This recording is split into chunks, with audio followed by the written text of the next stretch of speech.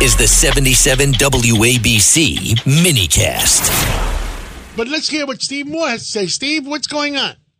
Hey, John, good to be with you. By the way, great discussion about what happened in Congress yesterday. I think it was a disgrace. I agree with you guys. But look, let's talk about the economy. First of all, let's remember that, the price of gasoline at the pump when Donald Trump left office was about $2.49 a gallon. Now, nationally, it's about $4.29 a gallon. And in New York, it's about $5 a gallon. And in California, it's $6 a gallon. And this is a result of, basically Biden's kind of war on American energy. We should be, if we just stayed with the Trump drill, baby, drill strategy, we'd be producing so much more oil. We wouldn't be talking about, $5 a gallon gas. We'd be talking about $2.50 a gallon gas. So I think this was planned destruction by Biden because he hates the oil and gas industry. But this, Rita, is what makes our economy run. Yeah. Now, what do you make of what also John was just talking about, sort of the playing with the numbers of the price of oil to offset interest rates? Because everybody's so freaked out. I mean, it's if they 8%. raise interest rates, our economy is going to go to crapper. You know what, John, you're so right about this. I'm so sick and tired of the Fed saying they have to slow down the economy. Slow it down. Come on. This economy is rotten already. They want to intentionally try to, torpedo the economy so that it can't grow because they think somehow putting more people in unemployment lines is going to reduce inflation. Gee, that's not going to work very well. I remember, John and I, you're too young, Rita, but John and I remember back in the 80s, remember, John, under Reagan, we had lower inflation and high economic growth and high employment. That is, a high number of people working. So there is no inverse relationship between inflation and unemployment. In fact, we need to get more people working, more output, and that's the way to solve this problem. Steve, what's the rumor?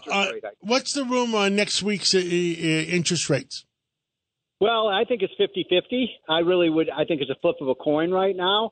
I've come to the conclusion, I think that you have, John, that all these interest rate hikes are killing the economy. I mean, let me give you another example, if I may. When Trump left office, you guys remember what the mortgage rate was? 2 3/4. I got a mortgage for one of my houses. 2.8, 2.9, something like that. Now we're at 7.3%.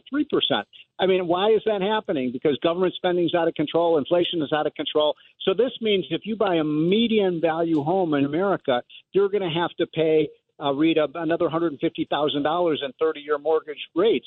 This is why there was a study that just came out by the Federal Reserve that shows 90% of Americans today, are you ready for this? 90% cannot afford the median home in their neighborhood. Wow. That's huge. Steve, I also want to make sure we get to the student loan issue with you. Did you hear President Biden just a little bit ago? Forget that the Supreme Court said he can't do it. It doesn't matter. Now he's piecemealing it. And he unveiled it's a $9 billion student debt relief.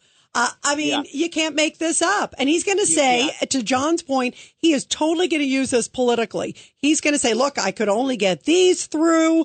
I feel like he's buying the votes on the ones that he's doing. And then he's going to say, look, those guys wouldn't let you do it blanket. I was going to give you guys all free education.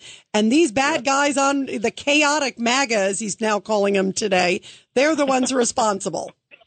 Well, I mean, first of all, think for a moment if Donald Trump just brazenly ignored the Supreme Court, said, I'm not going to comply with the Supreme Court. They'd impeach him again. They'd impeach him again. Oh my God, he's a dictator.